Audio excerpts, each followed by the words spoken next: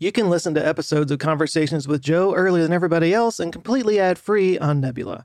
When you sign up for Nebula, our creator-owned streaming service, you not only get access to ad-free content from my channel, you also get bonus episodes of my videos and exclusive series not available anywhere else. Sign up for Nebula by clicking the link in the description or go to nebula.tv/conversationswithjoe to support the podcast and get more eye-opening content.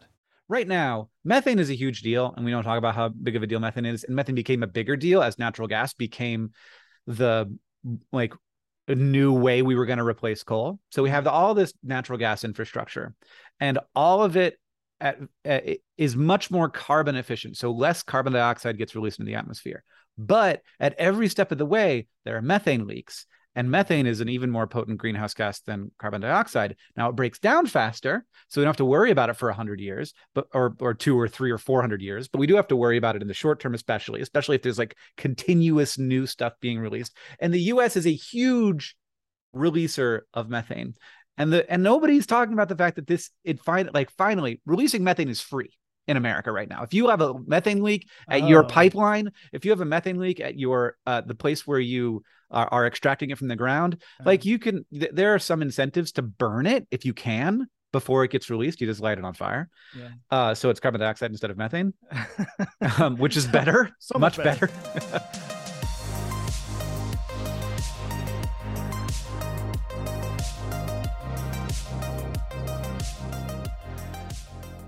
Guys, today I'm talking to Hank Green. Do I even need to say anything to introduce him? I mean, it's Hank Green. Today I'm talking to Hank Green. I don't know what else to say, because I can't imagine somebody out there might know who I am, but not know who Hank Green is. But fine, just in case, here we go. Hank Green got a start on YouTube in the very early days of the platform with his brother John Green. They ran a channel called Vlog Brothers where they kind of communicated back and forth with each other once a week.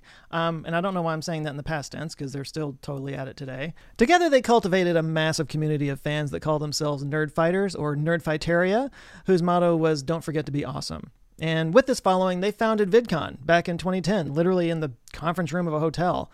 Of course, today it's a massive convention for online content creators that kind of helps shape the industry. But while John went on to author books like The Fault in Our Stars, Hank went on to build a whole network of science and education-based channels like the various SciShows, Crash Course, Eons, Microcosmos, really too many to list here, all of it under the banner of his company, Complexly. And along the way, he's written a few books of his own, including A Completely Remarkable Thing and A Beautifully Foolish Endeavor. And somehow through all that, he has remained a very down-to-earth, very humble, generous guy that I've had the privilege to meet, and now I got a privilege to sit down and talk to. And I want to thank Hank for his time. I really enjoyed getting to do this, but hey, how about I stop this intro that I said I didn't need to do and actually get into my conversation with Hank Green. Well, I thought I could start this off by, if you'll indulge me, in telling a story. You're going to tell a story. Yeah, can I start with a story? Tell a story. It's the story of how I met Hank Green. Oh God. Yeah. I can see the shivers already. So this is really for the studio audience, I suppose. But okay, so 2017, long ass time ago. Mm-hmm. I was still a pretty small channel at the time, and I went to VidCon, and I made my way into a party I probably wasn't supposed to be in. You know how you do? Happens. And so there were all these big YouTubers there. John was there. I got to meet him for a minute. And on the way out, you were kind of near the door, and you had a crowd of people around you, like you do, and like it happens. And I was 3 or 4 drinks in, so I had a little courage going, and I decided I was going to go full Hamilton and not throw away my shot. So I came over to you. You were mid sentence, and I came up and did the whole "Oh hey man, how's it going? I'm a big fan. I love what you do." That whole thing, and you're just kind of "Hey, yeah, thanks," and you're polite about it. But then I couldn't sleep for weeks because I was so cringy and stuff. But so anyway, that was years ago, and since then my channel's grown, and we travel in sort of similar circles. We do similar things. I never knew for sure if you knew my channel or anything like that. So then we go to VidCon a couple of weeks ago, and I'm at that standard party, and I see you walk in across the yard, and I'm like, "Oh, cool, thanks here." Eventually, I kind of wind up in your general area, and again, there's a group of people around, and I'm like, "Okay, I'll mosey over. I'm a Texan, I can mosey." And first of all, people let me in the circle, which right there was a win to me. Well, that was a small party. And everybody was supposed to be there, as far as I could tell. I also probably had COVID at that time, so you shouldn't have. I tested positive the next morning. Yeah. So I hopefully I didn't get you sick. And I'm sure what I said was, "Oh my God, that guy from that VidCon party in 2017. I've been thinking about that ever since, and No, how no, no, annoying." no. I know I've been thinking about it ever since because I was so cringy, but I knew you hadn't. But that's you kind of beat me to the end of the story. It was like I finally got to meet you and we got to hang out and you like, well, I got into that circle. My definition of self is Uh-huh. based on me in high school not being able to get in that circle and being on the Right. outside and being Yeah. like, "Hey guys, what you talking about? Hey, what's going on?" You know.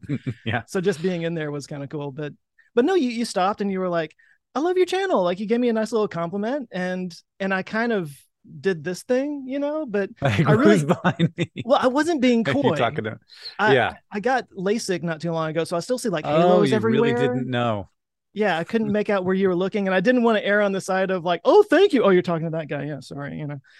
So that's how that happened. But yeah, like the next morning I was like on cloud nine. I'm like, "Hey, Hank knows me, that's cool." And then the next morning it was like, everybody needs to get tested because Hank came down with COVID. And I'm like, of course that happened, of course Yeah. it did. Uh-huh. I did not get it from you though, so don't. Great. That's great news. It was an outdoor party. It Yeah. was limited number of people, and I had tested that day, but not that hour.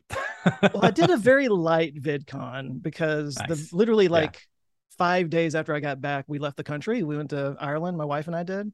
Nice. And we were going to go in 2020 but couldn't because COVID hit Yep. and all that got shut down. Didn't So exist. Yeah. I wish she would never speak to me again if I had gone off to VidCon and gotten COVID and Yeah. missed the trip. Yeah. So yeah, actually the night before, Tom Scott, I met him at a dinner and he had his mask on and was just like militant about it. He's like, "I am not taking this mask off." Yeah. That's a terrible Tom Scott impression, but It wasn't bad. But yeah, it's also like Tom is like the of all the educational YouTubers, the first of all, it shines through in his content. He almost never misses. But oh my like God. he is so certain of his like way being the best way all of the time, which I wish I had. Like that is not how I feel. I'm like, nobody's wearing masks. I don't know. I guess I shouldn't wear a mask. And Tom's like, all of you are wrong. And he's Yeah. right. Like he was right. Mhm. He's right. All of us are wrong. We need to be doing the Tom Scott. But yeah, he is I'm sure that he is not easy to work with because of that. but the content that comes out of that personality is Yeah. just astoundingly good. Yeah, yeah. I don't have that, whatever it is, that No, confidence or me whatever either. to know that No. I'm right when the rest of the room is wrong. No, people are like, I think it's better this way, and I'm like, sounds good. Yeah. I mean, it's funny. It's like reverse. I noticed this even early on in COVID. Like if I walked into a restaurant and nobody was wearing a mask, I would just be like, "Oh, okay, I guess I shouldn't wear a mask." Yeah. Shouldn't it be the opposite? Like, shouldn't you be Yes. like, yeah, Yes. If no one's wearing a mask, more masks. yeah. Put 4 on. That's the problem. That's what makes this happen. Yeah. I assume that you had a mild case though. No, actually, I got my ooh. ass totally kicked. I was down for Oh. 2 weeks, and then 2 weeks after that, I felt bad. I was like testing positive for 2 weeks. Nice. And I had a rebound case Yeah. where I got better and then I got sick again because I took Paxlovid. And then and I probably wasn't to 100% for about 4 weeks. It Jeez. is not cool. I take a immune suppressant for my colitis, which also it's a whole freaking story.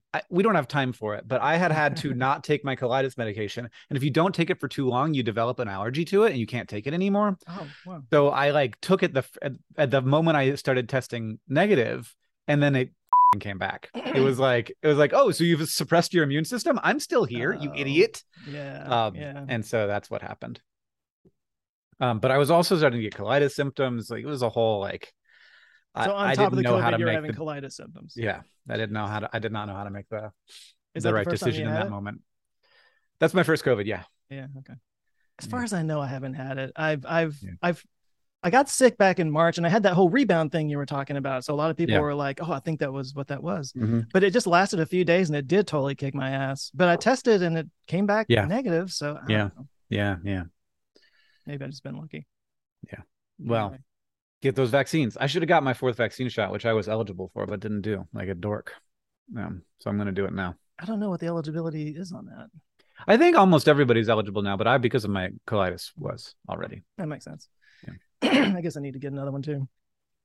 But well, you were talking about before we hopped on that you were reading some climate change legislation, but it was a good thing. Yeah. What has your summer been like up in Missoula? It's been weird, but relatively good, because the big concern in Montana is fires. Yeah. But it's been really wet. It's just gotten to the point where things are starting to catch on fire. In fact, I was at Flathead Lake last weekend, and we were like, "Wow, what a beautiful day!" And then we like looked over the lake, and it was like, "What's that?" And then like within 20 minutes, it was like a wisp of smoke that turned into just a column, like a bomb had gone off, that went straight up and then over us, which luckily we were close enough that it didn't come back down until significantly beyond us. But it turned into the biggest fire in Montana within 24 hours. It was very hot. The beginning of it. Yeah. And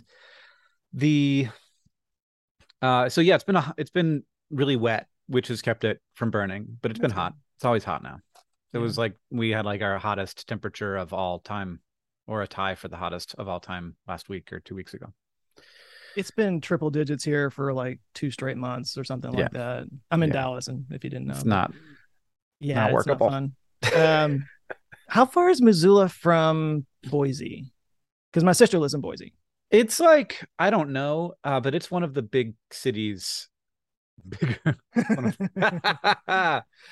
It's like a big relative city for us. It's a place that people go to. But I don't know exactly. I think it's probably, my guess would be 7 hours. So everything's very far apart. Yeah. I wasn't sure. Yeah, my sister lives up there, and it's funny because like in Texas we love to be like, we got the worst weather and the biggest, baddest and everything, but they've been getting 100-degree temperatures up there, and they get freezing 0-degree temperatures in the winter. So it's really weird. The temperature swings can be like, you can go from 40 at night to 90 in the day. It's completely different from Florida, where it just like stuck in like a 10-degree range because the humidity holds on to all the heat. Whereas there's no humidity here, so it just right off into space. It's always weird to me when I go to a place that doesn't have a lot of humidity. It's like, it's cooler in the shade. Yeah, you walk into the shade and you're like, that's nice. Yeah. It's not just it's not all convection. It is also the radiation that matters. Oh, t-shirt. Put that on a t-shirt. Well, around here they've been talking on the news about how it's not even so much the high temperatures, it's we're having the highest low temperatures. Interesting. That they'd ever seen. Like it's barely getting down below like 87 at night.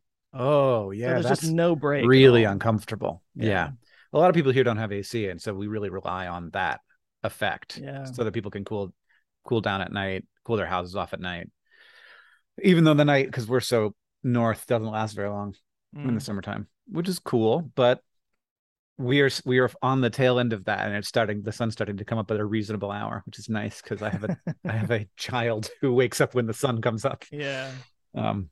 I don't know why I've always lived in the same spot. I haven't like moved around a whole lot, so I'm always fascinated when I go to other places and the sun goes down later there than where I am. Like when we were in Ireland, it didn't get dark till like 10:30. Yeah, it's like, what is going on? It's up there. So I want to tell you. So this is you're the first person I've like talked to since last night when basically Kirsten Sinema said, okay, fine. I don't know how they got her to say, okay, fine. I know, right? But there's this Inflation Reduction Act, which does a number of things, but the majority of the money is for climate stuff. And it's been very interesting to witness because, of course, there was a former version of this bill that had more stuff in it. And some of that stuff is gone. And I think that we have been so conditioned to be upset that like we can't handle a good thing happening. Totally. And I agree. Like there are definitely things that I would be like, that is a mistake. Like I would not have put that in. And like, that's very frustrating. But I also understand there are reasons why those things happened. But the bigger thing I understand is like, and I don't think anybody does, is how big of a bill this is.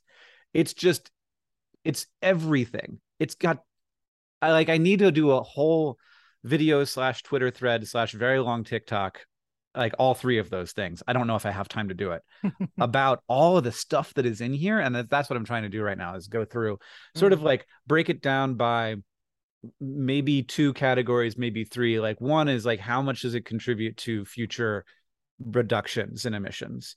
Two, how much does it cost? Like how much money is being spent on these individual things? And maybe three, like how is it connected to specifically inequality, which is another thing that this like legislation focused on, which previous energy legislation never thought about at all. But there's specific money that got in here for reasons of and ways to allocate the money that is in there that is intended to benefit people who have less, who have traditionally been the ones who have had the biggest environmental impacts on them. Like there's $3 billion to clean up the air around ports, which is where low income people live. And that's one of the reasons why those places are cheaper. But like people are forced into places where they're going to have more lung disease, they're going to have more asthma, they're going to die younger. And, you know, $3 billion where is a lot of money. And you know, I like, but it's a tiny part of the bill overall. And, you know, there's stuff for like the USPS is like your mail truck isn't going to be driven by gasoline anymore. And like there's a huge thing for sort of a tax on right now. Methane is a huge deal. And we don't talk about how big of a deal methane is. And methane became a bigger deal as natural gas became the like a new way we were going to replace coal. So we have all this natural gas infrastructure, and all of it is much more carbon efficient. So less carbon dioxide gets released into the atmosphere. But at every step of the way, there are methane leaks. And methane is an even more potent greenhouse gas than carbon dioxide. Now it breaks down faster, so we don't have to worry about it for 100 years, but or 2 or 3 or 400 years. But we do have to worry about it in the short term, especially if there's like continuous new stuff being released. And the U.S. is a huge releaser of methane, and nobody's talking about the fact that finally releasing methane is free in America right now. If you have a methane leak at your pipeline, if you have a methane leak at your the place where you are extracting it from the ground, like you can, there are some incentives to burn it if you can before it gets released. You just light it on fire. So it's carbon dioxide instead of methane, which is better, so much better. But there's no reason to not do it. And the bill has like, you either have to like comply with the EPA regulations that we are doing here, or if you don't, we will, you know, it's basically every bit that you release we'll charge you for. And it's an economic incentive to not just do the cheap thing, which has resulted in basically in the short term the transition from coal to natural gas being a net neutral for the climate. Like it's not better because so much methane is being released. In the long term it is, because methane breaks down fast, but in the short term it isn't. And short term is important when there are heat waves that are killing people. So it's like there isn't one kind of solution in the bill. There's so many different kinds of things that it's like you can't talk about it quickly and easily. So I'm trying to figure out, like I'm reading all this stuff to try and figure out how to make a video about it that will be less than an hour long and watchable. So how many pages per minute would you have to get through if it was just the bill, it would be a lot. So is this one of those things where like they were trying to pass a bunch of different bills that had a bunch of different things in it, and it's kind of like became one giant thing? Because there's the Inflation Reduction Bill. Yeah, so the Inflation Reduction Act, and it also like allows Medicare to negotiate with prescription drug companies, which it never could before. Something that we've been trying to allow Medicare to do for decades. And that's in there. But yeah, it's a so there are two ways to pass legislation, and one of them you have to surpass the filibuster, and that's how you like. But you can, I think, like once a year or something. I don't understand how it works. There's budget reconciliation, which is like this is the government passing a budget, and all this stuff is inside of the budget, and you don't need to overcome the filibuster to pass that. So you can do it with just the 50 Democrats. Which is why it's been tricky, because we have exactly 50 and 2 of them are dill holes. They're semi pseudo Democrats. There's a D behind the name. But... Yeah. You know, I have people won't be mad at me for this, but like Joe Manchin won in West Virginia, where Joe Biden lost by like 100 points. Like that was it is Trump country, and Yeah. it's not easy to get elected there, and there are advantages. But I certainly were, if I were in his seat, I would not vote the way that he uh does, but I also wouldn't get elected. So I don't know how it all works. On a But certain level, I'm kind of like, well, he is representing that state, and that is what that state wants. yeah, and as a person who lives in Montana and has a Democratic senator, I'm like, yeah, I get it. But I mean, Jon Tester kicks ass. Yeah, He's not totally. doing any of this shit. Jon Well, Tester the is the man, and I will do anything he asks of me if he's listening. uh, I pledge my fealty. Yeah, You bend the knee. The filibuster thing drives me nuts because, it's so correct me weird. if I'm wrong, that is not how the Senate is supposed to work. I don't have any idea. Okay, all right, well, I have no like I I'd like to know. All I know is that everyone who I respect is like, get rid of that. And uh, if you don't, they will the moment they can. But I don't know. what if they I don't limited know. the number of filibusters per legislative session? Like you Well, can, like then maybe you can do two or three. I It's bet like in that fouls in case, basketball I or bet in something, that you case know? there'd be a lot more legislation that Republicans hate. They just be like, all right, let's get a lot of bills, a lot of little ones, get the filibusters all Oh, done, yeah, and that then would we'll be the do the big loophole. ones. Yeah. Yeah, exactly. But maybe, Exactly. it's just like with fouls, though. You save them. Maybe you save them and you let something go through. Mm, yeah. I like that. A Well, I just compromise like on filibusters. the fact that like literally everything has to be filibuster proof. Yeah. No matter what it is, they're going to filibuster it, and it's like it's Yeah. not Well, supposed to work that there way. have been a couple of, and this has been interesting. And it's been, I don't know, when is this podcast going to come out? A couple of weeks, probably. Okay. Well, this will probably look very, uh, um, Outdated. I don't know, outdated and overly optimistic when this comes out, because Mm. I'm sure that the world will have regained its trash fire status. But it's been like kind of a fun week to be a progressive. Um, you know, there's Kansas. Kansas kicked ass. Alex Jones is just getting completely everything that he deserves. Mm-hmm. That's nice. There was Jon Tester was sort of championed this veterans health bill that 11 Oh, it Republicans did finally didn't vote pass. Yeah. for it first, Yeah. and but then they had originally said, okay, we're not going to pass that because of this thing you're doing with the Inflation Reduction Act, and then everybody was like, so you're gonna say that veterans who Yeah. got cancer from being exposed to toxic stuff while they were at war are out of luck because we are doing what we said we'd do? And they were like, okay, fine, I guess we'll pass it. So that happened. It's There's rare that you a see public shaming work anymore. yeah. I mean, And I it think actually did I th- work. yeah, I think there's public shaming, and then there's like that's gonna be in every ad. Yeah. Yeah. um, Hates veterans. yeah, and and then this, which still isn't signed or anything. Mhm. Um, and there are a number of hurdles that it has to go through, and so I haven't drunk my champagne yet, but Yeah. it's just sort of like it sort of feels um compared to the last few years like, oh, we can get a lot done in a week, I guess. Yeah. Yeah. It has felt like nothing has been Yeah. happening. And And also there's like Webb telescope pictures to look at, which also makes me happy. yeah. Yeah. Yeah.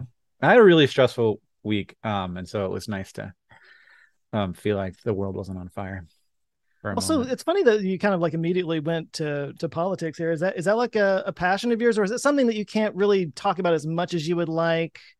Or maybe you um do. I I don't think of you as a political so person, but I mean, yeah, I care a lot about the problems that we have, yeah, and I certainly disagree with people who agree with me on a lot of things, that yeah, like there's I often find myself, well, I mean, a big problem I have is that I tend to see people who agree with me on stuff doing the exact same stuff that they criticize other people for doing, just Yeah. creating these ridiculous straw men, for assuming that they understand everything about other people, for holding up the worst person of the opposition as the Mm, example of the average person of the right. opposition, assuming that they know why someone might not want to take a vaccine when, like, you know, sort of anti-vax conspiracy theory isn't the majority of it. Like a lot of it is just like people are unmotivated or needle phobic or Mm. both, and Or that they just don't think it's a big deal. they just don't think it's a big deal. Yeah. Yeah. Yeah, they don't think about it a lot. And the like all like I and also that, like, ultimately, um you can't, like, you have to live in a country with people who disagree with you, Yeah. and to sort of find the ways that that disagreement needs to be sort of heightened to the highest level of near murder, um Yeah. is sort of how it can be discussed. Just seems to me to be more about projecting our, you know, projecting virtue, or making content for people who you like or who like you, than it is about trying to solve problems. Yeah. um I like that upsets me a lot. Mm. But I don't talk about that because that gets you sort of attacked by Hmm. those people who are basically entrepreneurs of conflict, you know, who need the conflict in order to have the thing that is bringing them status of some kind Right. or Yeah. meaning. um I like and that I think that term. there's a lot of need and space for anger and frustration, and like, also you can't expect people to act rationally all the time. We're mostly operating on vibes, and I totally understand people are pissed off when things don't uh sort of recognize the reality of how terrible something is for a group of people. Yeah. um but I think there's also a place for slow, hard compromise work, like this climate legislation, which took forever, and they Mm. had to get a lot of people on board, and they had to have a lot of different sort of elements of the climate movement satisfied but not happy. Yeah. And you know, like, even inside of the climate change movement, there's a lot of disagreement about what to Mm. focus on. And that, you know, there were times when certain people who sort of, like, you know, have a lot of influence over their senator, certain groups were like, I don't think that we can support this bill anymore. And then you had to go back to the table and figure that out. And that's hard, long, slow work. Yeah. And And it's kind of um structured yeah, that way. It's supposed to be. because people disagree with each other, Yeah. and they have to, otherwise it would be really scary Yeah. and boring. Going either direction, it gets really scary. But yeah, I'm not so much I'm not I am very, and have always been very active, and very passionate about climate legislation and Mm. climate activism. That's Yeah. been sort of my whole, been present through that. I Yeah. went my graduate degree is in environmental studies. Weirdly, Oh, I didn't know that. yeah, yeah, Do you feel like, you know, with the platform that you have, it's kind of a responsibility? With great power comes great responsibility. It's like yeah, that's what you need yeah. to I do. think that, yeah, but I think that how you define responsibility is very different from person to person. True. Yeah. I mean, I guess my definition would be like just being responsible with what you put out in terms of like there's people listening and they act on that. You know, Mm-hmm. Yeah. I think a lot of people are not very responsible with that, and that gets really frustrating for me. Yeah. Yeah. Yeah. Yes, It's I hate funny. that a lot.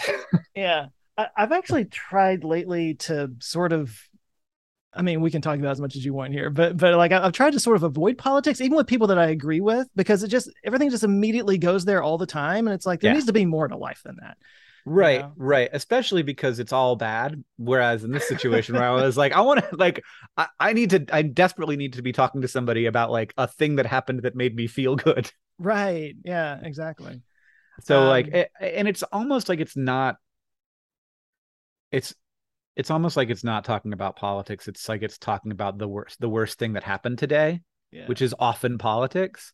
And that I do not want to do. I don't want to talk about the worst thing that happened today, which something terrible did happen today, both when we're recording this and when people are listening to it, whatever day they're listening to it on, because it's a big world with a lot of bad stuff.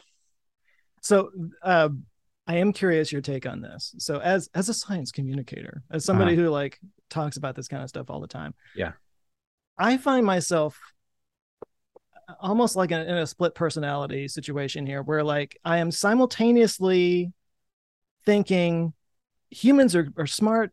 We have a lot of ingenuity. We'll figure our way out of this. There's hope in this world. Yeah. Look at the things we can accomplish. And at the exact same time, I'm like, of course, everything's falling apart. Everything we do is unsustainable. Yes, this is the end times. There's a ridiculous amount of power, and it's only going up. And we are just monkeys. Yeah, we are monkeys with tools that are so powerful, so dangerously powerful. I hope you didn't need my side of the audio because mine has stopped recording, which has never happened to me before. But I'm good so far. Okay, I'm going to start recording on this end again.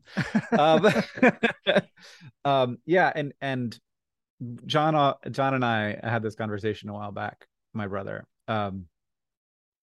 about the internet and people, and how it sort of seems like we are a bunch of monkeys with a gun, but we've never been introduced to what a gun is or does, and we keep shooting it, and we're like, God, this thing is loud, and then you shoot it, and you're like. Then suddenly you're like, ow, my foot. And you're like, but you have no idea that the connection between the things, that's how we are with the internet, where we have this massively powerful tool that we do not understand at all. And we are trying to understand it, but it's super complicated. And we understand it more now than we did 10 years ago, and maybe more now than we did last year. But like, we don't understand the effects that this is going to have, that this is having or going to have. And then in the meantime, we're like, let's move on to the next thing, everybody. Web3 this shit up. Yeah. Metaverse. Yeah, exactly. Like, let's enter the internet. Yeah. Y'all, this thing we don't understand. I'm metaversed. This is what I don't get about the metaverse. I am so metaversed when my wife asks me a question and I'm looking at Twitter, I didn't hear her. I am metaversed enough already. I am in it. Like William Gibson, cyberspace all the way. My brain enters the phone. We are sort of cyborgs already because we're connected to. Yeah. It's wild to sort of see people think that we aren't and be like, where's the future? And I'm like, it's now. Yeah. Look at you with your thing in your ear talking to you all the time, and your little handheld computer that contains the entire world's knowledge and also is the only way that anything gets done anymore. I'm flirting with this. I'm flirting with this idea. I'm absolutely going to do it eventually, but I want to do like a 30-day living with a dumb phone kind of thing. Oh yeah. They've got those. Maybe they don't appreciate that term, but light phone is one of them. It's it's just the regular phone, and I think it plays music too. But I think it's interesting because, like, for example, I have a Model 3, a Tesla Model 3, and it uses my phone to open the car. Oh wow. So I mean, that's a good first clip of the video. Yeah, where you're like, I can't drive anywhere. I can't drive. I can't get my coffee. There has to be another way to get in the car. There's a little key card thing that you use that opens it, but right. Yeah. And then, you might even be able to do it with one of those because they have Bluetooth. That's all it is a Bluetooth connection. Maybe, yeah. But I've heard people also talking about, like, they'll go to a restaurant and most places just use the QR code thing now, or a lot of places do. They don't have physical menus anymore. And they're like, I couldn't order food, or I had to ask for a physical menu because I couldn't use my phone to look up the menu. Yeah. It's just funny the way things have shaped that way. But no, the thing about the internet that you were saying, like, I totally agree with you. And I feel like I'd made the point somewhere along the line that every technological innovation and communication was followed by a period of unrest. The printing press kind of led to the Reformation and stuff like that, and radio, and then there was like World War II right after, or whatever, World War One. And so now I feel like this is the crisis point that we're going to have because of the internet. We're kind of going through right now. Whatever that's going to lead to, we'll see. But it doesn't tend to be good. in the near term. Oh yeah, exactly. Like no one would say, "Ooh, boo, printing press, so bad. Right. Don't do those anymore. Break them, throw them out. No more printed words. Bad." Yeah. But that's how they people totally felt that way at the time. Lots of Mhm. people, Sure. particularly the church. TV, when TV came out, it's going to rot your brain Oh and yeah, people won't and be it. able to I have mean, conversations to anymore. some extent, it did. But yeah, absolutely. I was just talking about this with a friend last night. That like every we don't know. Like we don't know the Mm. impacts, but what we do know is that people are very resilient and very capable of change. And you were saying you as a science communicator waffle between these like visions of humanity. Like look at all of the things we've done. We are problem solving machines and we are monkeys with way too much power and we're going to shoot Mhm. ourselves in the face. I am simultaneously both of those things at the same time. And at Yeah. any given moment, I could answer either way, just depending on which Yeah. direction Yeah. the It's wind like is which blowing. gamma ray hit my brain that Yeah, moment. Yeah. exactly. I was just kind of wondering if I don't know if it's like, because a lot of it feels like to me, it's based on the fact that I've just talked about so many things and I have a very shallow, what do they call it? Yeah. Like I've got very surface level knowledge of a lot of stuff. Yeah. That's me Nothing too. deep at all. Yeah. But it's like it's just enough to make me scared and hopeful and Mm-hmm. not know which way things are actually going to go for anything, I guess. Yeah, well, no one knows which way things are going to go. The problem is when you have to think about it a lot, it makes you anxious. Yeah. And most people, I don't know about most people right now, but most people throughout history have just sort of been like, oh, well, whatever. This world is this world, and I will solve the problems in my immediate surroundings and work on that and be weirded out about that rather than I am worried that humanity will destroy itself. I do that too much. You think about that too much. Way too much. Yeah. I'm seeing a Yeah, therapist. We're but working it's on it. good. Somebody's got to do it. Somebody's got to do it. Does it have to be me? Do I have to be that somebody? No, probably not. My wife would definitely say I don't, and yet I'm very interested in it. Seems Yeah. important. Yeah. Um, well, are you up for talking some shop? Yeah, Because there please. was some shop stuff I was curious about. Yeah, Um, as somebody who has sort of made the transition from a guy who like uploaded YouTube videos to somebody who now is like managing people yeah, and running a business or yeah, two, I imagine. yeah. Um, I was just curious if I could get you to talk about that transition and what hurdles you overcame and what were the lessons you learned and like do you even like doing it? I do like I'm doing asking it. for a friend and that friend is me. That's the first bit is what's good about it. And what's good about it is like there's nothing like I find it much more rewarding to work with a team of capable people to create something than I do to just grind it out on my own. Yeah. The especially because like people have skills I don't have and knowledge I don't have. So I couldn't do these things and no Yeah. one could. So there's a lot of times when you sort of get to a point where kind of nobody can do the thing that would be the best thing on their own, and that's when you need a team. Mm-hmm. Nobody knows how to build an iPhone. That's like the extent, like that's like the furthest extent of that problem. Like no, there are people who sort of understand all the pieces that go in, but nobody could build an iPhone on their own. Yeah.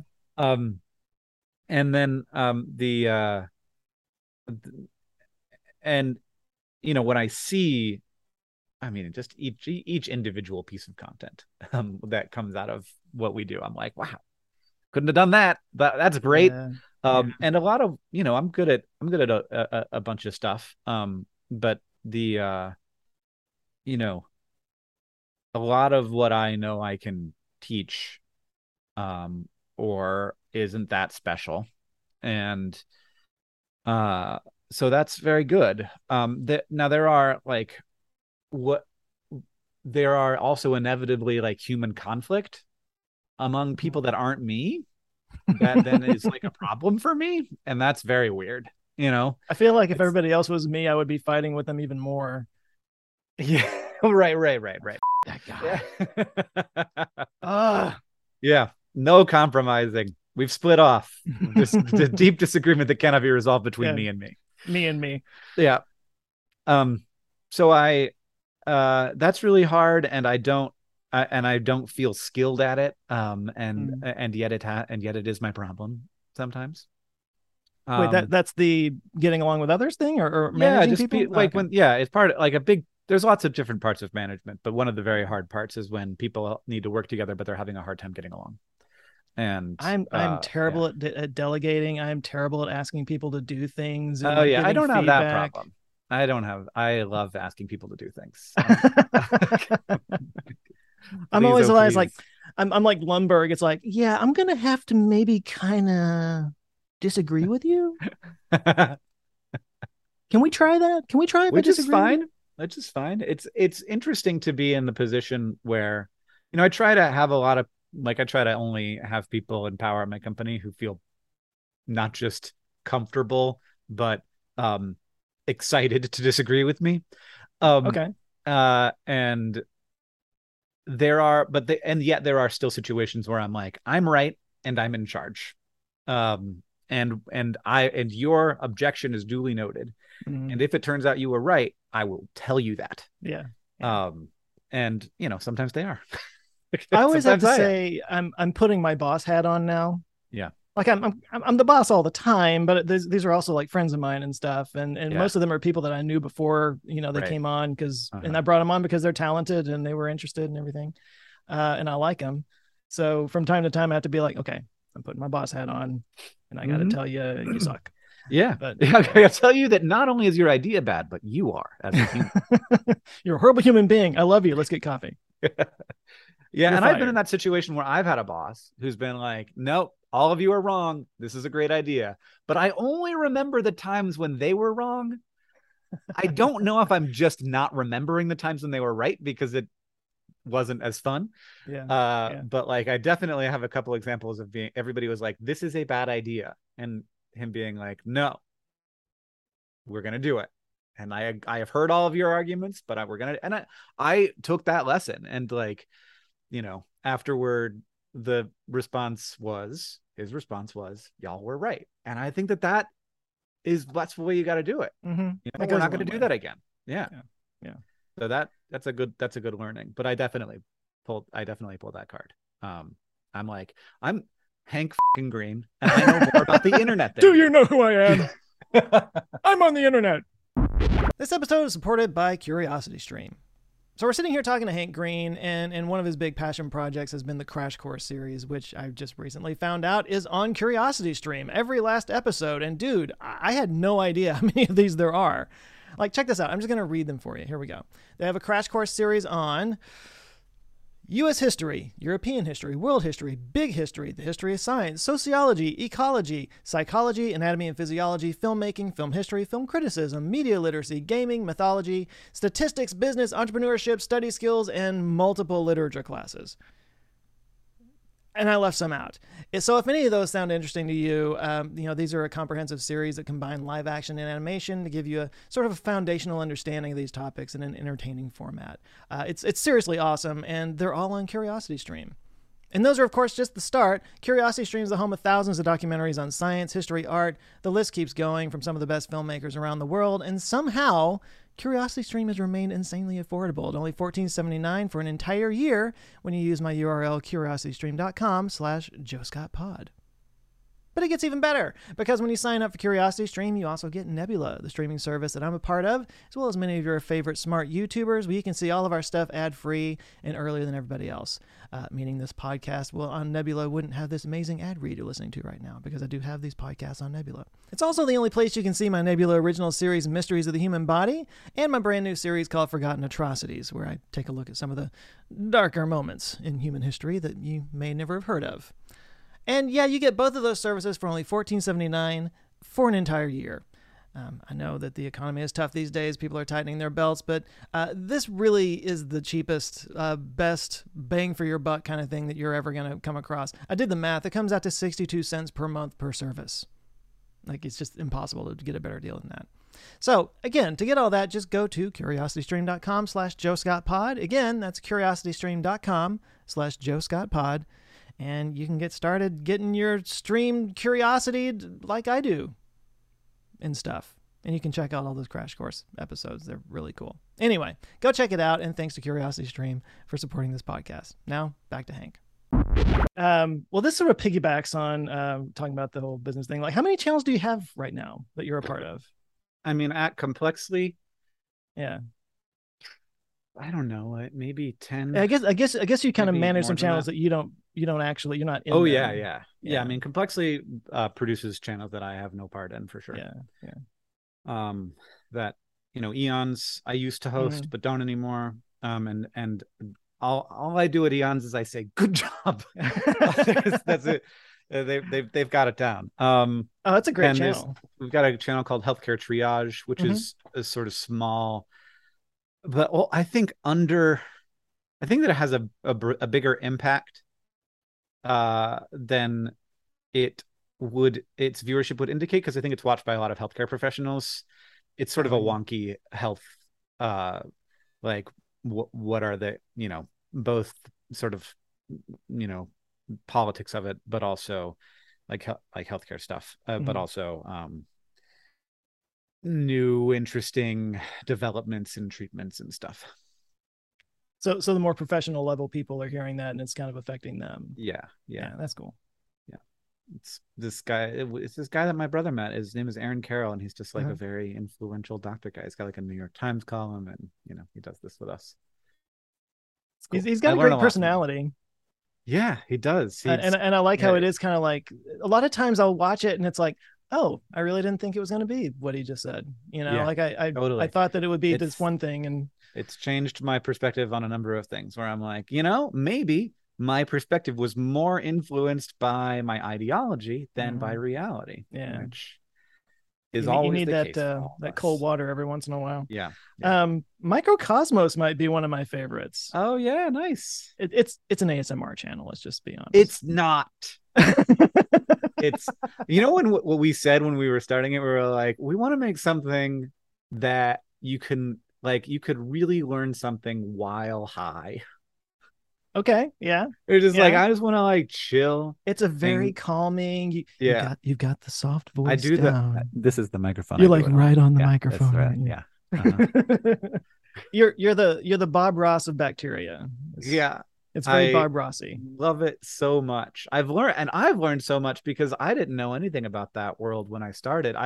I watched this video that was just a clip of some ciliate disintegrating. I don't know what happened to it, but its membrane just sort of rips apart, unzippers, and its cytoplasm just becomes the environment instead of being an organism. So it's just witnessing a cell die. And I reached out to the guy who had posted it. And I was like, hey, can I license that? And he was like, I've already licensed it to like Jukin or something.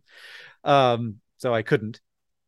But I could have licensed it from Jukin, but I didn't on principle.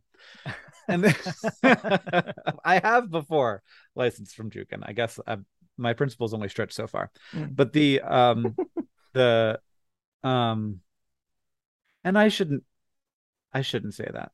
I think actually they probably provide a service, and they certainly get paid for that service, but it's nice that people can make some money off of their stuff. But he was like, I don't know, maybe something else. And I was like, I had thought a bunch about doing a channel that was sort of like micro stuff, but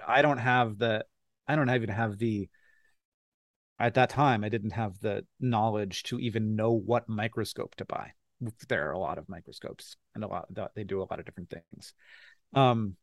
And so I just sort of like took a gamble on this guy who lives in Poland and is Turkish, and I've never met, and I hope to meet him someday. I very much hope that he can get to North America one way or another, because it's not easy to be an immigrant in Poland right now. There's a lot, I'm happy that Poland has been a place for a lot of people to go, but it has made it more complicated for him. And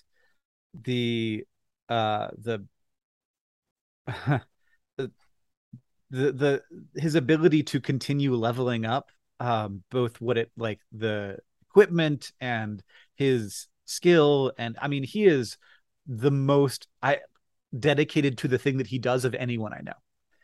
He has cats and he has a microscope, and like he's also he has has a life. He's got he's does things, but like he does not watch TV. He watches microbes. That's what he does in all of his free time. And it's also become his work time. And he's surrounded by jars, and he takes care of all of these jars like they're aquariums, but there's nothing in them there's nothing in them that's visibly big. Yeah. Like the biggest things you could see are stentors, which are macroscopic single-celled organisms. And so awesome. he does the video and sends it to you, and then you guys write around that. Like, does he tell you what it is? And then you can so we look up and research it. We have pitch meetings where he'll talk about some of the things that he's seen recently, and we will try and figure out how to turn that into a video, or we come to him with ideas and we're like, how could you if we wanted to talk about this feature of microbes, what microbes would you feature, and do you have any footage of them? So it's sort of collaborative in that way. And we've also talked about using other people's footage. There's a lot of stuff that it's a big world. Weirdly though, this is one of the things I learned through doing this channel. It's a big world, but microbes tend to be universal.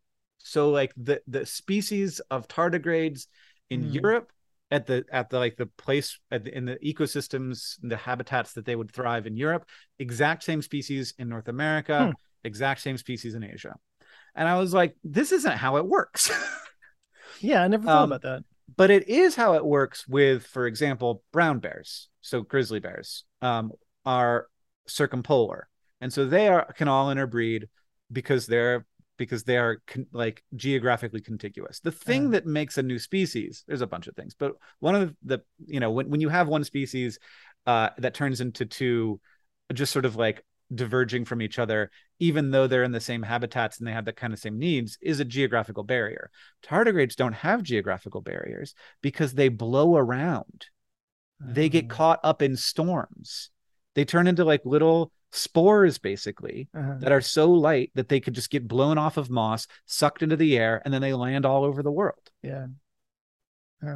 And I never understand, and this is the case with pretty much every single-celled organism. They get sucked up into storms and they land elsewhere because they're small enough. And so there are some that are kind of too big for that, and some that are like super evolved for a very specific environment where they aren't that way. But a lot of stuff, it's just universal species that are everywhere. Yeah. I did a video recently where I was talking about places that you can't go, and one of them was this brand new island off the coast of Iceland that's maybe like 50 years old or something. It's kind of like peaked up, and so like they're like, nobody touch it, we want to see what happens. And so they're like just basically waiting for there's already plant life growing on there, and of course birds have landed on it and stuff, but nobody touch it. Yeah, we just put a drone over it and watch. Yeah. We'll see what humans just pop up there in 2 million years. Yeah.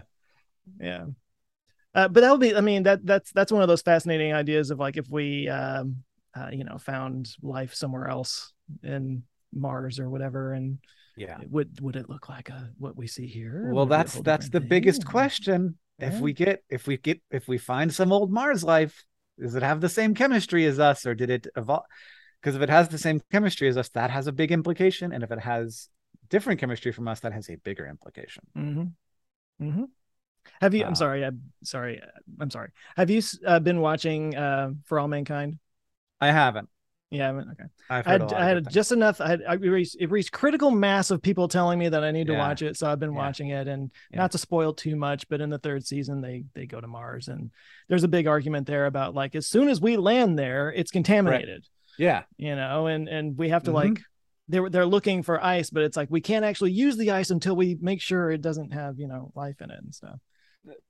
This is already a problem now, where we get like a methane sample from Mars, and we're like, was that Mars methane, or was that like a pocket of Earth atmosphere that was in the rover that got released at just the right time? Yeah.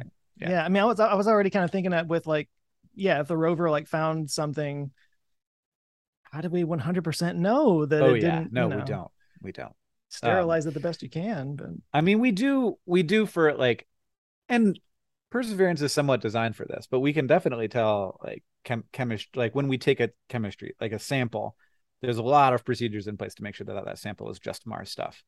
And then you do analysis on that sample. But like if you found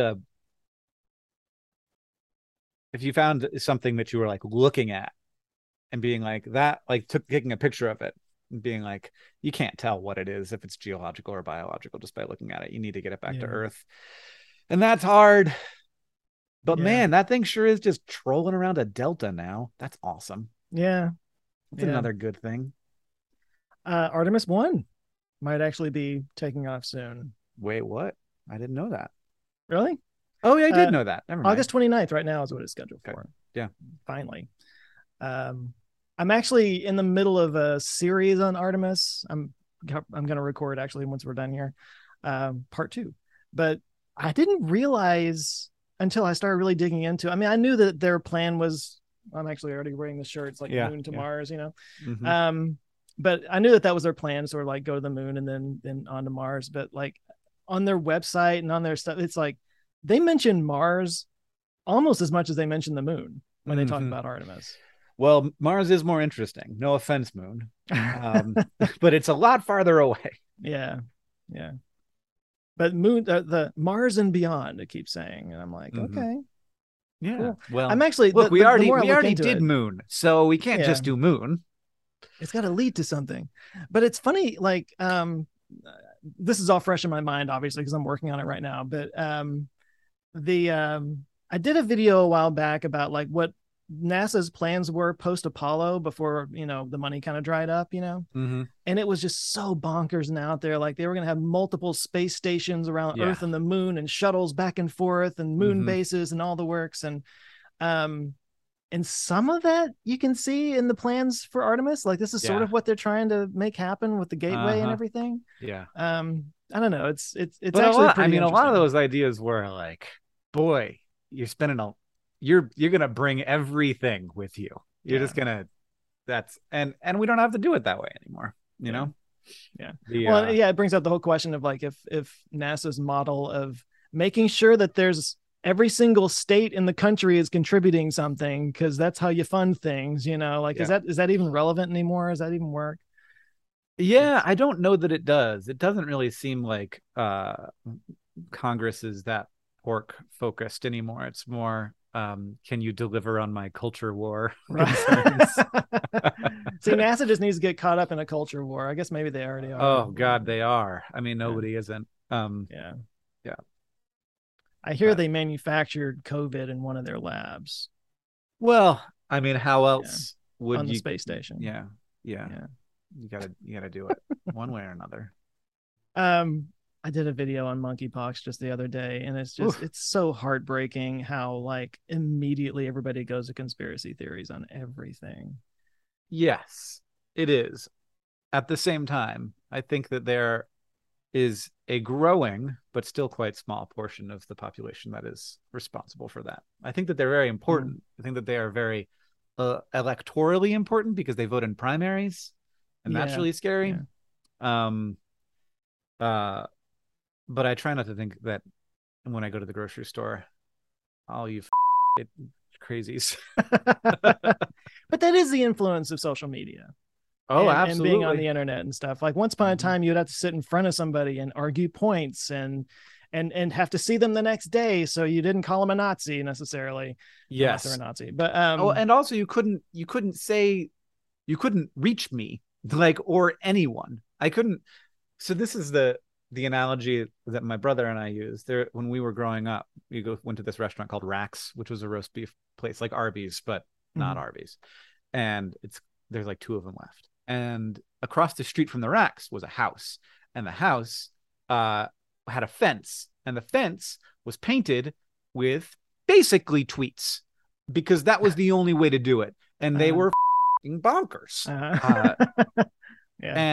But it looked bonkers because it was some guys who was painting his fence with a brush, and like it looked like an insane person lived there, which indeed I'm sure was the case. Yeah. But now that person doesn't have to paint their fence. Mm-hmm. They can write a tweet, and that tweet looks just like my tweet and just like Barack Obama's tweet. And it, you know, like it's obviously not given the same level of credibility, but it's given more credibility when it's a response to my tweet. Maybe I'll read that and maybe I'll think I need to respond to it. But if it was like some guy who painted his fence, I was like, oh, thank you for letting me know. You're just nuts. Whereas on the internet, you don't get that sense. And I have it's a person who manages my TikTok for me, and she's also active on Twitter, and she will sometimes sort of lament to me when I like say something like, it was earlier this week when we were talking about the climate legislation, people were like, yeah, but, and like all these reasons why it's actually bad. And she was like, this is so discouraging. Like, you can't say, like, nobody says anything good. Nobody feels good about anything. And I'm like, well, can you count the number of those replies, the number of likes on those replies, and then the number of likes on the original tweet? And can you tell me which one of those things affected you psychologically more, but which one of those things is actually 12 times or 120 times bigger? Yeah. And that's another one of the problems, you know, where we give a lot of weight to the people who are bonkers, or we kind of want to say, like, look at the people who disagree with me, they're bonkers. Yeah. And so we point to them when in fact, you know, they're not necessarily representative of the sort of variety of ways in which people disagree with me, which there are lots of. Yeah. I stopped taking comments personally a long time ago, but Yes, but now it's just more like God, there's a lot of broken people in the world. You know, like it's just that sort of weight of just like, really, is this what's out there? But even then I'm like, but are these real people? Because a lot of them are like, I'm not sure they even. I real, feel like most of them are real people, but a lot of them are acting. So the difference is, are you telling me an opinion, or are you trying to win in some zero-sum game that you have invented? Yeah. And that's sort of like how you're validating yourself right now. That's the tool you're using now, and you've used other tools in the past, and we all have different ways of validating our existence and feeling valuable, and that's the tool they're using now because it's just the best one, and it is a really good one. Like, there's nothing quite like believing that there's a global conspiracy of Satanist pedophiles to convince you that your work is valuable. Yeah. In fighting them. You know what killed me? I went to we traveled to Salem a couple years ago, Salem, Massachusetts, and we did all the witch stuff, you know, the witch museum. And one of the little things that I went to, they were talking about how, like, not just in Salem, they were all over Europe as well, but these little witch crazes that took place. And they would say things like, these witches are, you know, killing children and drinking their blood and all this stuff. And it was like, oh, this has been going on for a long time. Yeah, that's familiar. That sounds very familiar. Like it's like if you really want to demonize somebody, go to they're drinking the blood of children. Like that's the ultimate like place to go to. and like we're still doing it like hundreds of years later. It's still it's still the go-to, you know, demonization. Yeah. Whichever thing works best. Stick to the hits. It's like list articles, you know, you can't get away from it. Yeah, exactly. Well, real quick, something I did want to kind of ask you about, or at least have a conversation about, was you know, you brought up John a few times, and both of you guys have done really well for yourselves in similar veins, and you work together and whatnot. I'm always fascinated by how, like, the people that are around us shape who we are. You know what I mean? I mean, just, this is a weird example, but like I was watching a news story, and there was a kid who was going to college, and he was the first kid in his family ever to go to college and stuff. And of course it was a big deal, and we're celebrating and everything, but I was kind of watching it, and it was like, I didn't even have a choice whether or not I wanted to go to college, you know, like that's just what we did. And it was kind of like, it's just, whereas same kind of thing. I'm sorry, I'm kind of jumping all over the place, but like if you grow up in LA or Hollywood and you're around people who make, say, movies and stuff like that, you don't think anything at all about becoming in, working in the movies later on. Whereas if you grow up in the Midwest and like films are something that are made way off somewhere else and it's just not an option for you, it's like a big deal to get into the film industry or something, Mm-hmm. I know I'm bouncing all over, but I guess I was just kind of thinking about like you and John kind of growing up together. I was curious, like how you guys maybe supported each other. Was there a thing in your family that kind of like shaped both of you in the directions that you went into, or is that something you can even talk about because it's your experience and I don't know any different, I don't know any different. But I've had reason to think about it a fair amount because, you know, it's cool and weird. John went to boarding school I think when he was 15 and I was 12, or maybe when he was 14 and I was 11. And so like we didn't have, and then he was in college, and our childhood relationship ended earlier than most siblings. Sorry, what's the age difference again? 3 years. 3 years. Okay. Yeah. It's me and my sister are 3 years apart. Yeah. And and I think that there was, we had a really, I think, interesting upbringing in that my mom, and this doesn't happen that often, I don't feel like, but my mom was from sort of a more affluent family. And my dad was from a more working class family. And she was a Southerner and he was a Yankee, and and they experienced some amount of,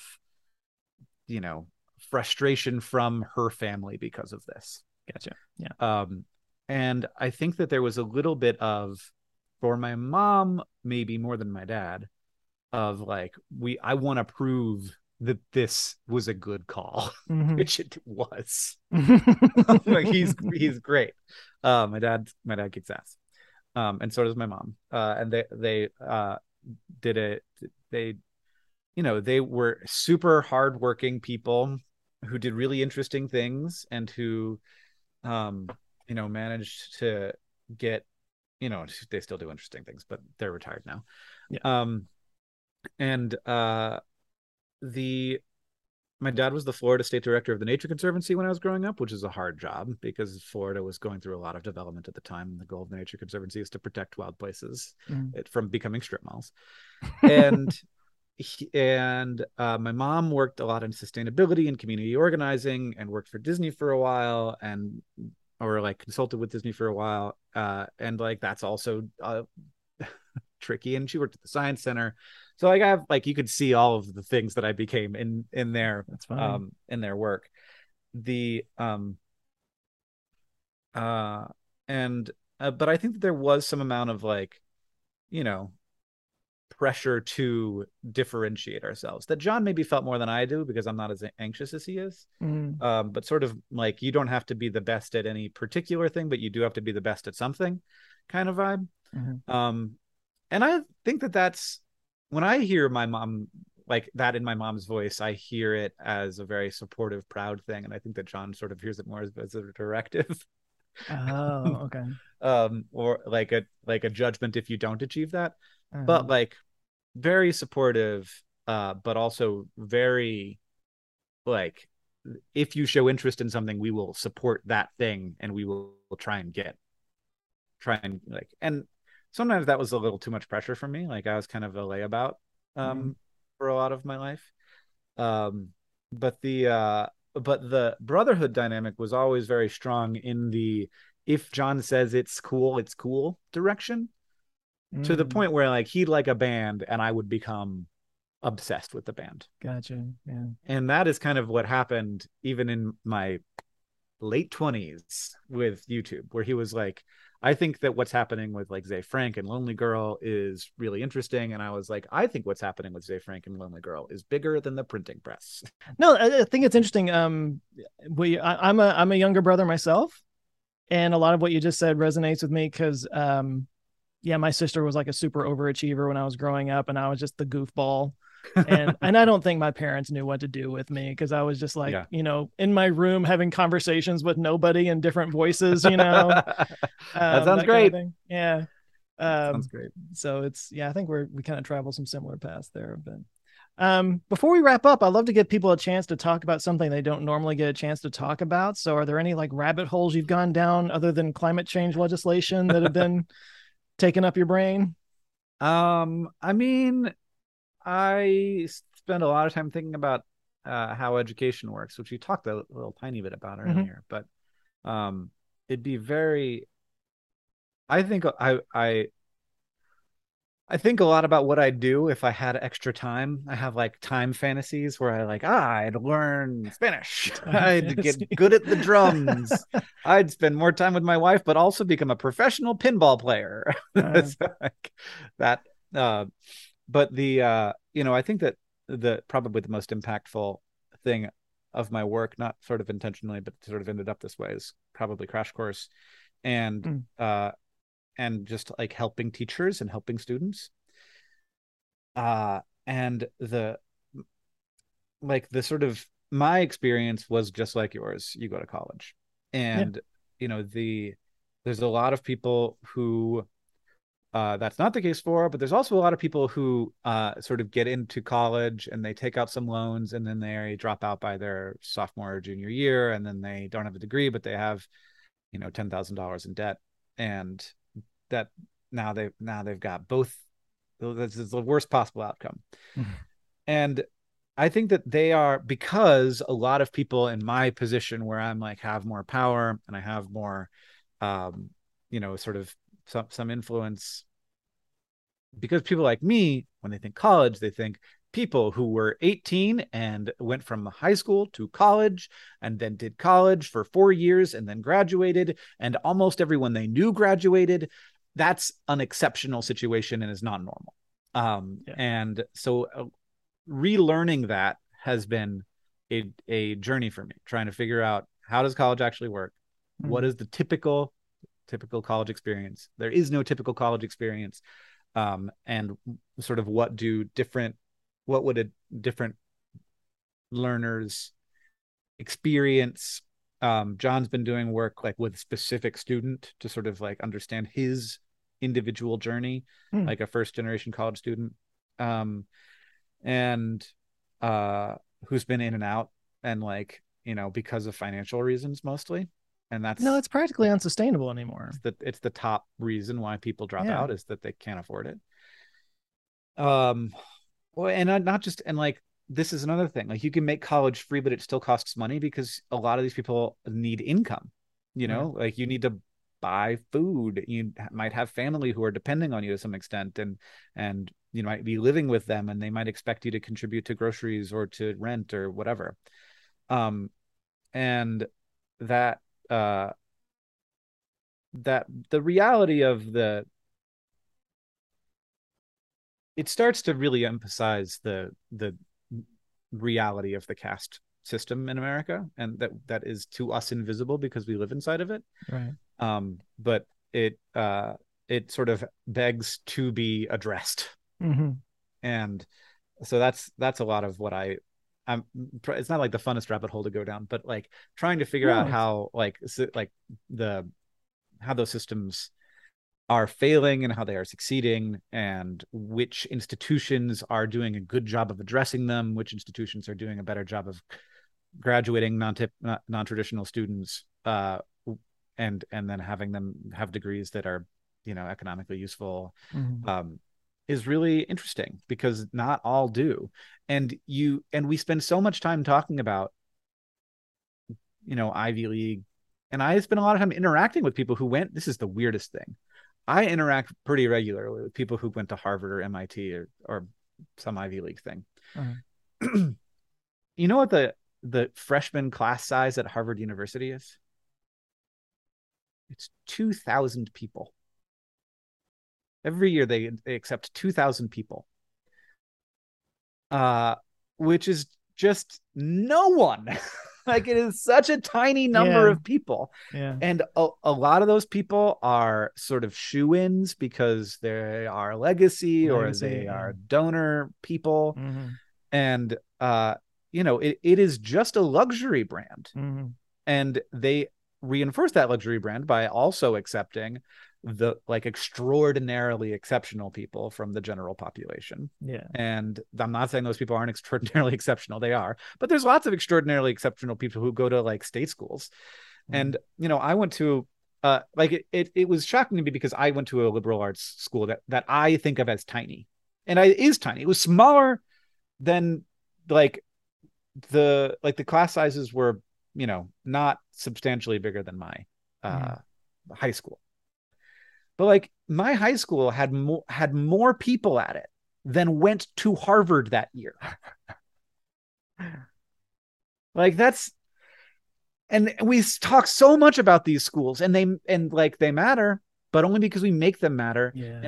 And Harvard's sitting on this endowment that's like per student, you know, 1,000 times bigger than any public university, at least. And it's just so weird. It's very weird, and it's and I think that we completely misunderstand. Like it's very difficult to understand how higher ed in the U.S. works, but it needs to be understood, and I've had a lot of help trying to get to understand it so that we can design Crash Course to be better at serving those people. But it's tricky. That's a lofty goal. It's tricky. Yeah. I mean, I'd love for it to be the thing that I spend most of my time on, but I also feel that way about 4 to 10 other things. Yeah. I come from a family of educators. Both my parents were teachers. Grew up in a really small town, so I actually had my own dad as a teacher for a couple of years. Yeah, that was interesting. Married a teacher, so like I grew up around teachers and have been around teachers my whole life, and now I do educational content on YouTube. But there's not enough money in the world to actually get me to step in front of a classroom and do teaching. Like it. I mean, I've heard the only thing teachers love more than teaching is complaining about teaching, and that's what I've heard from day one. As long as I've lived, it is a hard job. It is, and they don't get nearly what they should. But it is a hard job that isn't paid well, and also it keeps getting harder in a lot of places. So that's very frustrating. That's anything to take a pressure off of a teacher. Is if you're working in that world, God bless you, and also if you're teaching. To all the teachers out there, please don't thank you. We will continue to try to make systems that work instead of these systems. Yeah. And I've pledged to you that when my child goes to school, I will not yell at you for doing your job. See, look, like the idea that anybody could get away with something at school is just a foreign concept to me, because my school was so small and both my parents were in it. So like, by the time I got home, they already knew what I did that day. and so I knew I was going to get in trouble as soon as I got home. I grew up with a very different experience than I think a lot of people, but anyway, sounds weird. I don't want to keep you too long. I know you got other things going on, but oh my God, I did not realize what time it was. Yeah, I've been keeping an eye on it, but okay. Dude, I appreciate this so much. Yeah, this is thank really you so cool. much. You were a goddamn national treasure, and thank you. Keep up the good work, Joe. All that stuff. Say hi to Sarah for me. Hi, Sarah. She's somebody on my team, and she's a big fan. So I just want to make her squee. Hi, Sarah. Thanks for doing things when Joe tells you to, but also more importantly, doing the things that Joe doesn't tell you to that are exceptional and helpful. She would tell you that it's more her telling me to do stuff, and I never. Oh yeah, that's actually great. Really, that's my favorite thing. Yes, I have one of those too. She's like, "You need to post on TikTok, damn it!" And I'm like, yeah. So, well, Hank, I hope we get to do this again sometime. Yeah, cool. Thanks, Joe.